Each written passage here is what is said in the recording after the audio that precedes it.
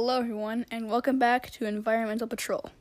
In today's podcast, we will be interviewing local environmentalist Mr. Ian Shelvick. Speaking of which, how are you, Mr. Shelvick? I'm great. Thank you so much for having me here. And please, call me Ian. Of course, Ian. Now, recently I've heard that you've been studying light pollution. Can you explain to me what that is? Well, light pollution is the brightening of the night sky that is caused by street lights and other man-made sources of light. This has a negative effect on natural cycles and ecosystems. It also blocks the view of the stars at night. So, if you don't mind me asking, why did you decide to study light pollution? Well, when I was younger, I used to be able to go out with my friends and family and watch the stars. But now I'm realizing that I can't see the stars because they're obstructed by the light that is being produced. So I decided to look into it. Well, that's very interesting. What negative effects does light pollution have on ecosystems? Most wildlife is harmed by artificial light.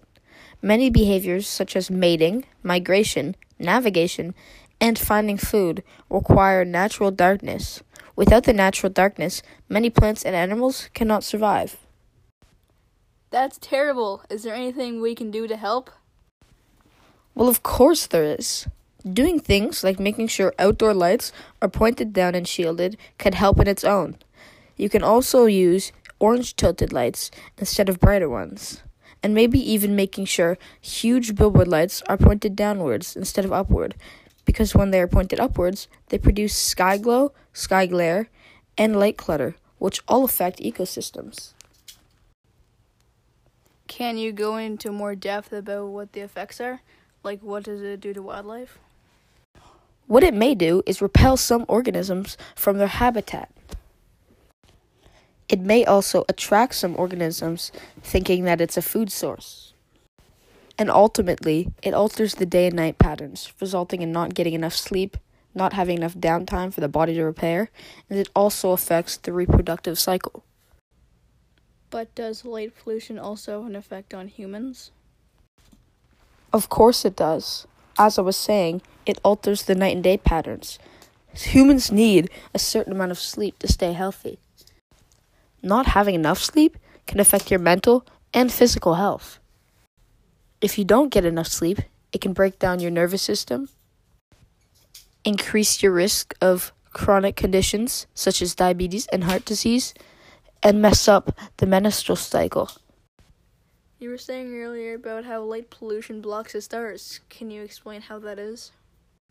What happens is, unshielded lights project their light in many different directions, much like the sun does. This sets the sky aglow with artificial light, and it outshines the stars. Oh, that's not okay. I agree, it's terrible. Very.